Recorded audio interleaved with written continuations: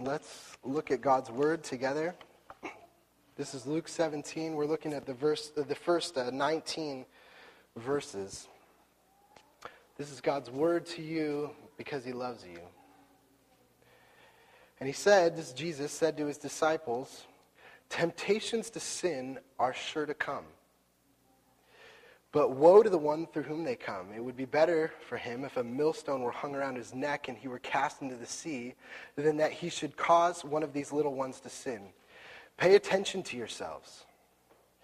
If your brother sins, rebuke him. And if he repents, forgive him. And if he sins against you 7 times in a day and turns to you 7 times saying, 'I repent,' you must forgive him." And the apostles said to the Lord, "Increase our faith."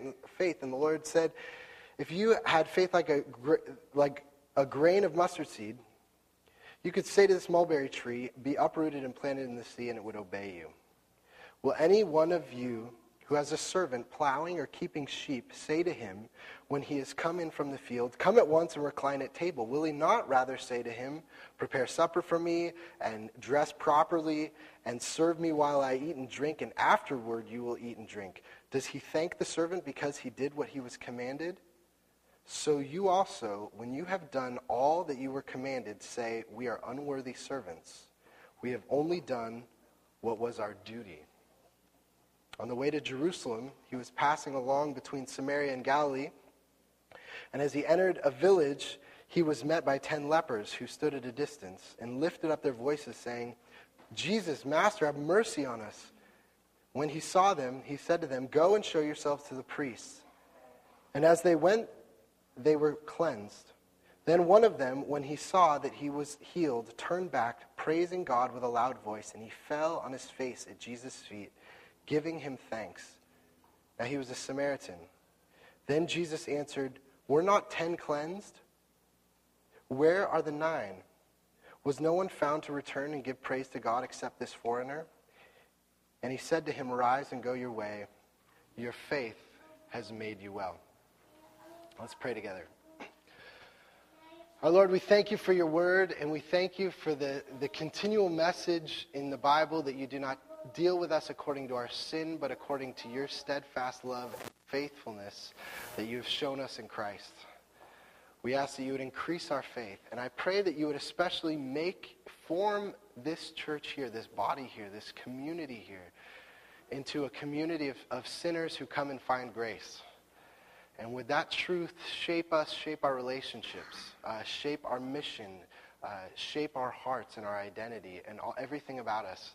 We pray that you would even do that a bit tonight or this morning by your Spirit. And I pray this in Christ's name. Amen. So I think this passage is a good one to kind of finish this series we've been going through of Luke, this kind of on discipleship. And one of the reasons is because I think this passage really hits at the very heart of what is Christian, what is distinct, what is unique about Christian discipleship. What is it about following Jesus that's not like anything else? It's not like any other kind of religion, any other kind of spirituality. What's unique about it? And I think it's right here in this passage. And actually, I've just started reading a Flannery O'Connor novel called Wise Blood, which I'm just a few chapters into it, but it starts off really well. It's about, the main character's name is Hazel Mote. And it begins with he's on a train coming home from the military. He's been in the military. And the way that O'Connor describes Hazel Mote is he's this waspy looking, I can't picture waspy, but, it's not a, very, complimentary description. But it says that he looked just like his grandfather, and his grandfather was like this hellfire preacher who screamed a lot and traveled around from church to church and warning people about hell. And he wanted to be just like his grandfather. So he was going to be a preacher. He dressed like a preacher. He had the waspy look like his grandfather. But he went into the military, and he said, "Okay, I'm just going to go in the military for a few months, and I'm not going to let the military corrupt me. I know that going into the military, they're going to want to corrupt me." And so he goes to the military, and it describes a scene where the guys he's living with are about to go off to a brothel and inviting him along. And he says, "Now my chance has come to not be corrupted by the military. And he puts on his glasses, and he's about to say to them, you're all going to go to hell for going to the brothel. And as soon as he starts talking, his voice cracks. And everyone's just silently looking at him, and he's humiliated because I couldn't stand against the evil. And so he says after that, I just don't believe in anything anymore. I was going to be uncorrupted. If I couldn't stand against the evil, well, at least I'll just believe in nothing. That's better than becoming corrupted. And so the story goes, he's coming back on this train. He's coming home. He doesn't really know anyone, and he's walking around in the train station. And he goes into the restroom, and he's sitting in the stall. And there's written on the stall wall, it says, "Mrs. Loretta Watts, 60 Buckley Road, the friendliest bed in town." And so there he is sitting there alone. He's in his preacher outfit, and he sits there for a while, and he eventually writes down the address and gets a cab, and he says, "Take me to Loretta Watts," or whatever. And so the cab's kind of looking back at the preacher-looking guy, and he says, she doesn't have a lot of preachers coming around to visit her. She turns out to be this kind of large, greasy woman in a pink nightgown, and so but the interesting thing is this little conversation that the cab driver has with Hazel Moat, and he says, preachers don't go visit her very much. He says, "I'm not a preacher." He says, "Well, you look like a preacher," because everyone knew his grandfather in this town. He says, "You look like a preacher, and you got a preacher hat on." And he's like, "I am not a preacher." He's like, "Hey, listen, I understand, if you're going to warn people about sin, you got to experience it a little bit so you know how bad it is. I understand, ain't nobody perfect, right?" He's like, "I'm not a preacher." And he says, "Listen here, I don't believe in anything." And then the cab driver says this really prophetic word to him. "That's the trouble with you preachers. You've all got too good to believe in anything." You've all gotten to be too good to believe in anything. And I think that this is a warning that the way that we fall away from Jesus and knowing Jesus, walking with Jesus, is actually not from sin. It's from getting caught up too much in being good that we don't need to believe in anything anymore. And one of the big questions that we need to ask is a good Christian someone who doesn't sin? You got to think about that question. Is that what a good Christian is? Someone who doesn't sin? And the big answer that Jesus is going to tell us in this text is no. That is not what a good Christian is, someone who doesn't sin. Every single one of you, the most mature Christian in this church and in this city is going to sin against God every single day of their life for the rest of their life. And they're going to sin against people every day of their life. So not sinning is not what it means to be a good Christian. And being a Christian, being a disciple of Jesus, walking with Jesus, following Jesus, what is really the heart of it, the distinct thing about it is finding out that I'm actually way worse than I ever imagined. And actually, as I get more mature, I'm going to find out more about that. God's going to peel back the cover on my heart. I'm going to find out that I'm a way worse person than I ever thought. And then I'm going to find out that God's grace is so much bigger than I ever dreamed. That God loves a sinner like me through Jesus. He knows every flaw, and he still loves me. He still walks with me. He still gives me all the promises. And then it's when we believe that. I mean, that's what Jesus says here. In this passage, he says, if your brother sins against you 7 times, he's talking about the Christian community. He says, you're going to be sinning against each other. It's going to be happening all the time. There's no way to escape it. And he says, but when you find out that God still loves you and that he forgives you, that's what softens you. That's what makes you serve people. That's what makes you patient. That's what makes you loving, is when you really see that I'm not trying to be good, I'm trying to know the grace of God. And so what I want to do is we look at this passage. I want to just tell you three things about discipleship and sin. Being a Christian and sin. First, God knows that you're going to sin every day of your life. God already knows that. That's not a surprise to him. You will sin every day of your life, and it doesn't catch him off guard. He's not shocked by that. Second, God is unmoved by your good works. God is unimpressed with your good works. They do not impress him. They don't stir him up to like you more. He doesn't say wow at them. So we'll get to that. That's Jesus says it, not me. Okay, that's what he said. The third thing is that God is moved by desperation. God is not moved by by good works, but God is moved by desperation. So those are the three things we're going to look at. First, God knows you're going to sin every day of your life. Now, you can see that right there in verse 1, where Jesus says, temptations to sin are sure to come.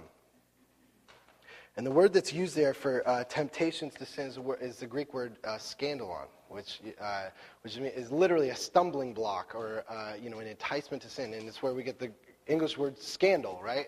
And Jesus essentially, literally saying, it is impossible that there's going to be no stumbling blocks, no enticements. It's impossible there's going to be no scandals in the church. It's going to happen. And what this means is that Jesus does not have the illusion that he is forming a religious community that doesn't sin anymore. I mean, the world is full of religious communities that say, you know what, we are going to create a pure community that doesn't sin against God, that keeps the law. I mean, some of you have just seen the illusion of that just with the killing of Osama bin Laden, and they're finding out stacks of porn in his compound. And I don't know if you've read any of those articles that in the most fundamentalist, most conservative towns in the Muslim world is where hidden porn is more rampant than anywhere else in the world.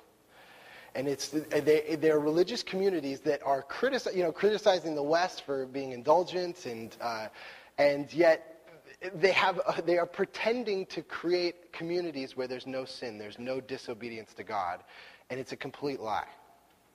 And I don't mean to diss on other religions, and Christians do this as well. But I just to give you another illustration, I had a friend who he's a Mormon. And we were having a conversation, and he was telling me, I go and I take care of the elderly, and we go serve them and stuff. He's like, I don't really love them at all. We're just doing that to look good. And he says, I would never live in Utah. And if you have a Mormon background, I don't mean to diss Mormons, but I would never live there. Utah is the most in-debt state in the country because everyone is trying to create an all-American life with the boat and the house and the soccer kids and the blonde hair and everything. And everyone is trying to create this illusion that we are a sin-free community. And it's a complete lie. And what Jesus says up front right here about the community that he's forming, I'm not creating a sinless community. It's impossible. It's impossible that there's not going to be stumbling blocks, that there's not going to be enticements to sin. It's going to happen. Now, he doesn't say it's good. He says if you're a false teacher and you're leading people astray, you're going to be punished for it. But he doesn't have the illusion that there's not going to be sin in this body that he's making right here. And what's fascinating is that when he says in verse 3, look at verse 3, pay attention to yourselves. Jesus is not saying pay attention to make sure that there's no sin in your life. Make sure your life's perfect. That's not what pay attention means. Pay attention that you deal with sin properly. The community that Jesus is building is not one where there's no sin. It's a community where sin is faced and dealt with and talked about and looked at and admitted. And I just want to point out a few things that Jesus says about how do we as a community deal with sin, sinning against one another, whatever it is. That it could be small, it could be big things like, maybe someone is stealing money from, or has a corrupt business or something. But it could be small things of just being cold towards one another, gossiping about one another, small things. How do we as a community where we are going to do those things to one another, we're going to be sinning in our families, how do we deal with it? And a few things that he says. The first thing is, don't pretend it's not there. Don't pretend that sin is not there. He says in verse 3, if your brother, this is a Christian, this is someone in this community, if your brother sins, rebuke him. So part of acknowledging that we're going to have sin here is that we got to name it when there is sin. And let me just tell you, for most of us, if you're like me, that's a hard thing to get rebuked. Someone pointing out sin in your life. But the fact is that one of the things that is an indication that you're really getting the gospel saying that I'm a sinner, that I'm way worse than anyone here ever imagined, and yet in Christ, God loves me unconditionally, immovably, unshakably. Christ's love does not go up and down based on my sin. What that does is it's just an assumption. I'm just assuming you're going to have to rebuke me at some point in this endeavor, our time together. You're going to have to. I just assume it. I know I'm a sinner. That doesn't surprise me. And that's a big thing that we should prepare ourselves for that. And to say, there's probably going to be some time where someone in this community is going to have to say something into my life and say, listen, I really see you're treating someone wrong, or you really need to work on this. And that shouldn't derail me. If my heart is in the gospel, if my identity is in the gospel, being rebuked by someone should not just completely derail my identity. And I'll tell you, one thing that you have to be prepared for is if someone is going to speak into your life and point out a sin in your life, I'm just going to tell you right now, they're probably not going to do it very well. Right? They're going to be a mixture of they care about you and they're frustrated and you piss them off and they want to let you know about it. It's not going to be pure, this is purely just for your good. And they're going to be a mixture. And if you're not ready to acknowledge that when they speak into your life, it's going to be a mixture, you're just going to point out the bad side of it and you're going to say, and then you're going to throw it back at them. So when part of being prepared for someone to speak into my life is to say, I know they're not going to do it perfectly. And so I'm going to give them a break on that, and I'm just going to try to hear and assume that they're doing it for my good. And of course, the other side of that is Jesus is very careful that if you are going to speak into someone's life, if you're going to get the speck out of your brother's eye, you got to deal with the plank in your own eye. So he first says, if you see a sin in someone else's life, you need to use that as an opportunity to see all the sin in your life. Anytime you see sin in someone else's life, the first thing you do is use it as an opportunity to reflect on how sinful you are. Let it be a reminder to you of how sinful you are. But the big first thing that Jesus says is we don't pretend that there's no sin here. There is. And we need to name it. Okay? We can name it because we have Jesus. It's all forgiven. God still loves us. Second, don't be surprised by other people's sin. So he says in verse 4, if the brother sins against you 7 times. So it's actually literally into you. If he sins into you. One of the things, there's kind of a romantic idea that we have about we're going to have a community of sinners. We're all broken people. And it sounds very romantic until someone gossips about you or someone gives you a cold shoulder or doesn't follow through on a commitment. And up to that point, it was very, we're all broken, we're all loving each other. But then someone does something wrong to you where it really hurts. And what's going to happen then? That's when it really counts. And part of it is for us to not be surprised that people are going to sin against us. We're sinning against people. And it's a good thing before it happens to prepare yourself for that. Prepare yourself that it's going to happen so that when it happens, you don't all of a sudden put up walls and go into a rage and bitterness. Just be ready. They're going to do that. And you're going to have to be ready to walk through that and to forgive. And so, and what that means also is that sin is hurtful. Sin does hurt. If someone gossips about you, it hurts. If someone doesn't come through, if someone doesn't approach you, if you're pursuing a relationship and they don't reciprocate, that hurts. And it's okay to acknowledge that, but to also not be surprised by it. The people here, every single one of them are sinners. Okay? That's another thing. Another thing, don't forget to say sorry. This is part of dealing with sin. How do you have a community? Jesus is making a realistic community of people who are going to mistreat one another. And he knows that. Verse 4, if he sins against you 7 times in a day. By the way, 7 is, the number of fullness. So this is kind of like this guy's sinning against you all day. It's just like pouring out, right? It's unpleasant. Full day of, and he turns to you 7 times saying, I repent. You must forgive him. So there's a key that Jesus says the guy coming and saying, I repent, is an important piece.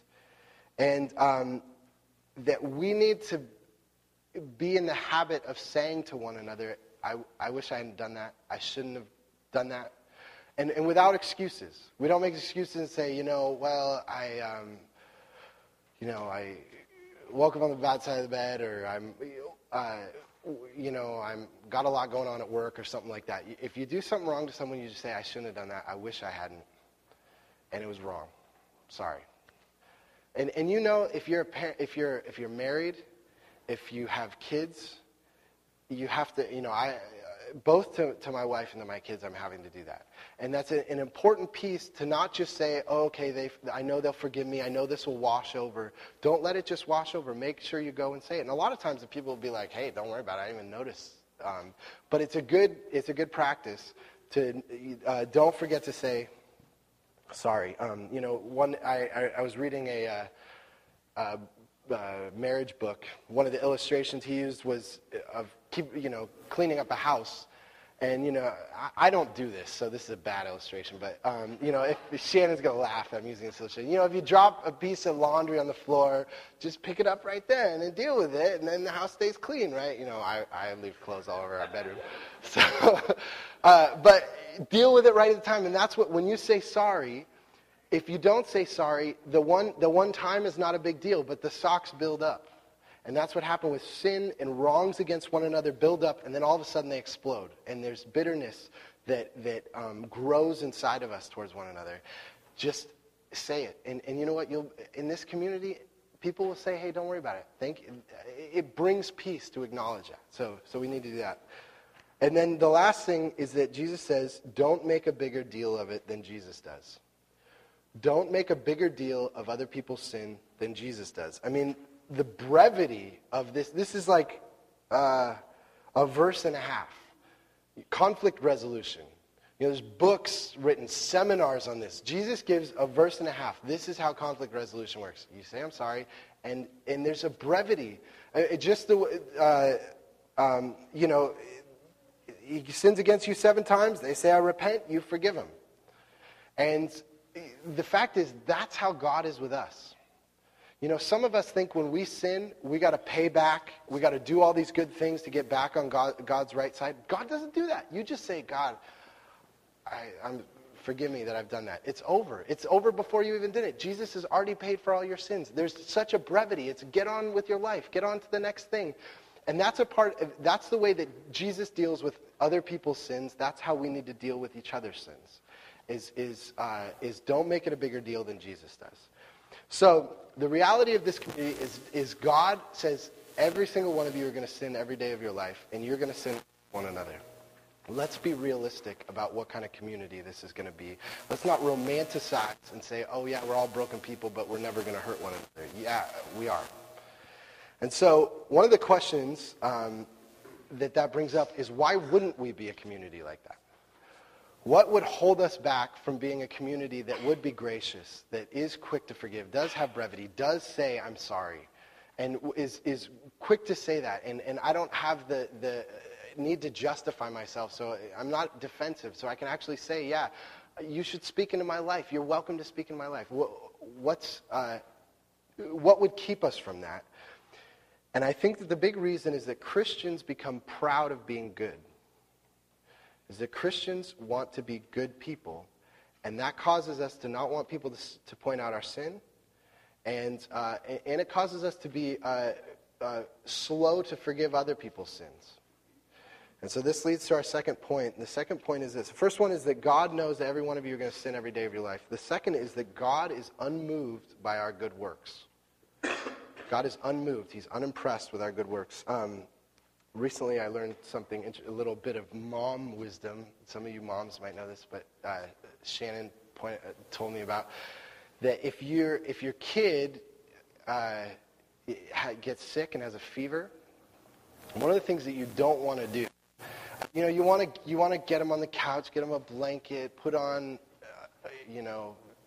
a movie, a Netflix, get them a bendy straw with the ginger ale. Trev's taught me that one. Bendy straw. Make them comfy. But the thing that you don't want to do is give them ibuprofen or pain reliever that gets rid of the fever. You don't want that. Because what happens is when you give them the pain reliever, they think they're better. and they're jumping around, and they're outside, and they're like, I'm ready, I want to go play outside. And you're like, okay, I guess they seem better. No, they're not. They're not better. There's an illusion that they're better. This surface symptoms that the body was telling them there's something wrong were taken care of, but the real problem, they still got the bug. And so they go and they play around, they're jumping around, and their body's not healing, and then the stuff wears off and they're sick again. And then there's this perpetual sickness, and they never got better because of the ibuprofen. And actually, I've heard this, that one of the biggest mistakes that a doctor can make is that when someone comes in with symptoms, is to prescribe something that deals with the symptoms before you know what the real cause of the symptoms is. Because then you're sending them home feeling better, and they've got something growing inside of them that could be killing them. And so that's a huge mistake, that you don't just give something to deal with the symptoms. That's what Christians do with good works. Is we take things that are being good, whether it's Bible reading, go to church, serving people, that tell us I'm okay, I'm not sick. They give us the illusion that I'm not sick. It's like ibuprofen, right? And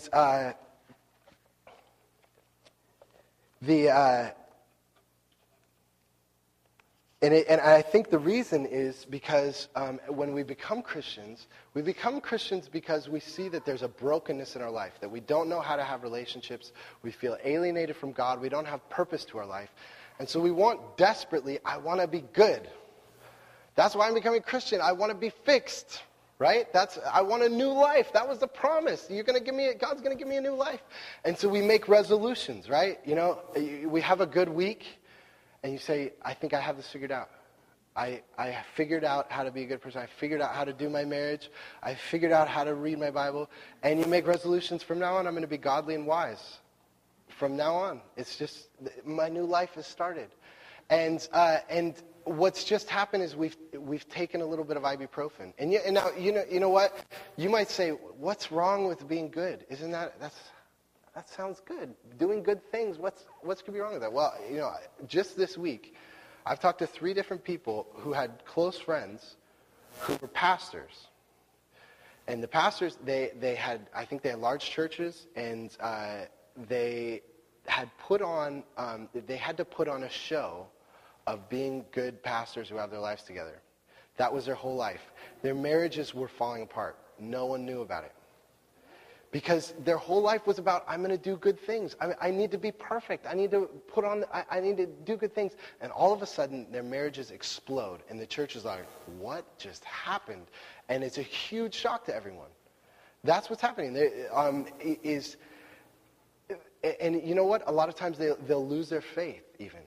That'll happen to people. They'll lose their faith because they become too good to believe in anything. Remember? That's what the cab driver said to Hazel Moat. They're too good. There's no need for Jesus anymore. And and what good works can do is it can act like ibuprofen that says you're okay, you're healthy, and yet really there are things that are growing inside of us that aren't healthy. And I love how Jesus, Jesus just explodes these kinds of ideas that we have, and I love how he does this in this. This is verse 7. Will any one of you who has a servant plowing or keeping sheep? Plowing and keeping sheep, these are 2 images for Christian ministry, right? Sowing seeds, and Paul talks about that kind of imagery, or being a shepherd, shepherding the flock. So he says, will any one of you who has a servant plowing or keeping sheep say to him, when he has come in from the field, come at once and recline at table? Will he not rather say to him, prepare supper for me and dress properly and serve me while I eat and drink, and afterward you will eat and drink? Does he thank the servant because he did what he was commanded? So you also, when you have done all that you were commanded, say, we are unworthy servants, we have only done what was our duty. See, we think, I'm going to do, I might have a whole life of sin, and I'm sinning against people every day, and then one day I go and I did something good, and I'm just gonna drink it in, how good that feels, of just like, I'm awesome. God just must think I'm the man. And it's just like a drug that we just take in, and it feels so good. I'm finally a good person. And what Jesus does is he says, listen, God's not impressed. You just did what you were commanded. Of course you were supposed to do that. Every human, you did once what every human is supposed to do. That's just supposed to be normal human life. And God is not, it doesn't move God. Our good works, doing good things, do not cause God's heart to stir and say, wow, aren't they just awesome? I know that's a hard thing to hear. For me, that's a hard thing to hear. That's a shocking thing to hear. But that's what Jesus says, is that we should say we're unworthy servants. God is unimpressed. He's unmoved. And the reason I think that Jesus is saying that is because, we get so enchanted, so charmed by being good and feeling like we're somebody and that we've made something of our life. And the reason God doesn't want us to be enchanted by that is because he wants us to be enchanted by something else. There's something else that he wants us to be stirred up by, and to be and for us to be moved by. And that's my third point, is that even though God is unmoved by our good works, God is moved by desperation. The thing that moves God is when people call out to God in desperation. And I think that it's amazing that right on the heels of this passage about the unworthy servants, who the master says, what? You did your job and now you want me to, congratulate you and make you dinner? And no, that was just what you're commanded. Right on the heels of that, Luke gives us this healing that Jesus does. Let's just read this again, verse 11. On the way to Jerusalem, he was passing along between Samaria and Galilee. And as he entered a village, he was met by 10 lepers, who stood at a distance and lifted up their voice, saying, Jesus, Master, have mercy on us. When he saw them, he said to them, go and show yourselves to the priests. And as they went, they were cleansed. Here we have, on the one hand, Jesus saying, I'm not moved, I'm not stirred, I'm not drawn close to you. The thing that drew God close to people was not good works. But the thing that drew Jesus close to people was them crying out and saying, Jesus, have mercy on me. That's the kind of God that we worship. His heart responds and moves toward us when we cry out and say, God, I can't not sin. I can't be a good father. I can't be a good husband. I can't build relationships. I can't kick this addiction. I can't do that. And when we do that, all of a sudden, God's whole energy and power and life kicks into action. And he draws near to us.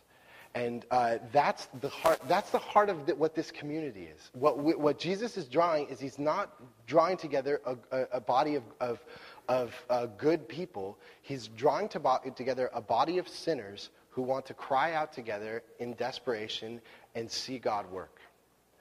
And, I'll tell you, it's not just, desperation doesn't just draw God close to us, but it also draws other people close to us. I mean, I know that all of you know that whether you're in home group or you're meeting with someone, and, if they sat and told you about all the good things they've been doing in your life, they're kind of a cardboard, two-dimensional person. There's no depth to them. You're not moved toward them. You don't say, wow, I feel close to them. I know this person. I love them. But if they open up to you about their struggles, the things they're wrestling through, all of a sudden you're like, I love them. We had the best time. We were connecting. I just feel like we're the best friends in the whole world. You move close to one another. That's what desperation does, is that we're unimpressed with each other's good works, right? God is the same way. And what he wants from us is people who are in need. And that, when we do good things, I mean, it's a blessing to do good things. Good things are a good thing, but to just thank God for them and say, wow, God, I can't believe I got to be a part of that. I can't believe I got to be in this person's life or to serve them. And what a blessing. Instead of just drinking it down like, oh, way to go, just like gulping down what a great person I am, just thank you, Jesus. And continuing in that sense of desperation. And I think that the key, the big key at the end of this series on discipleship, that's the heart of discipleship.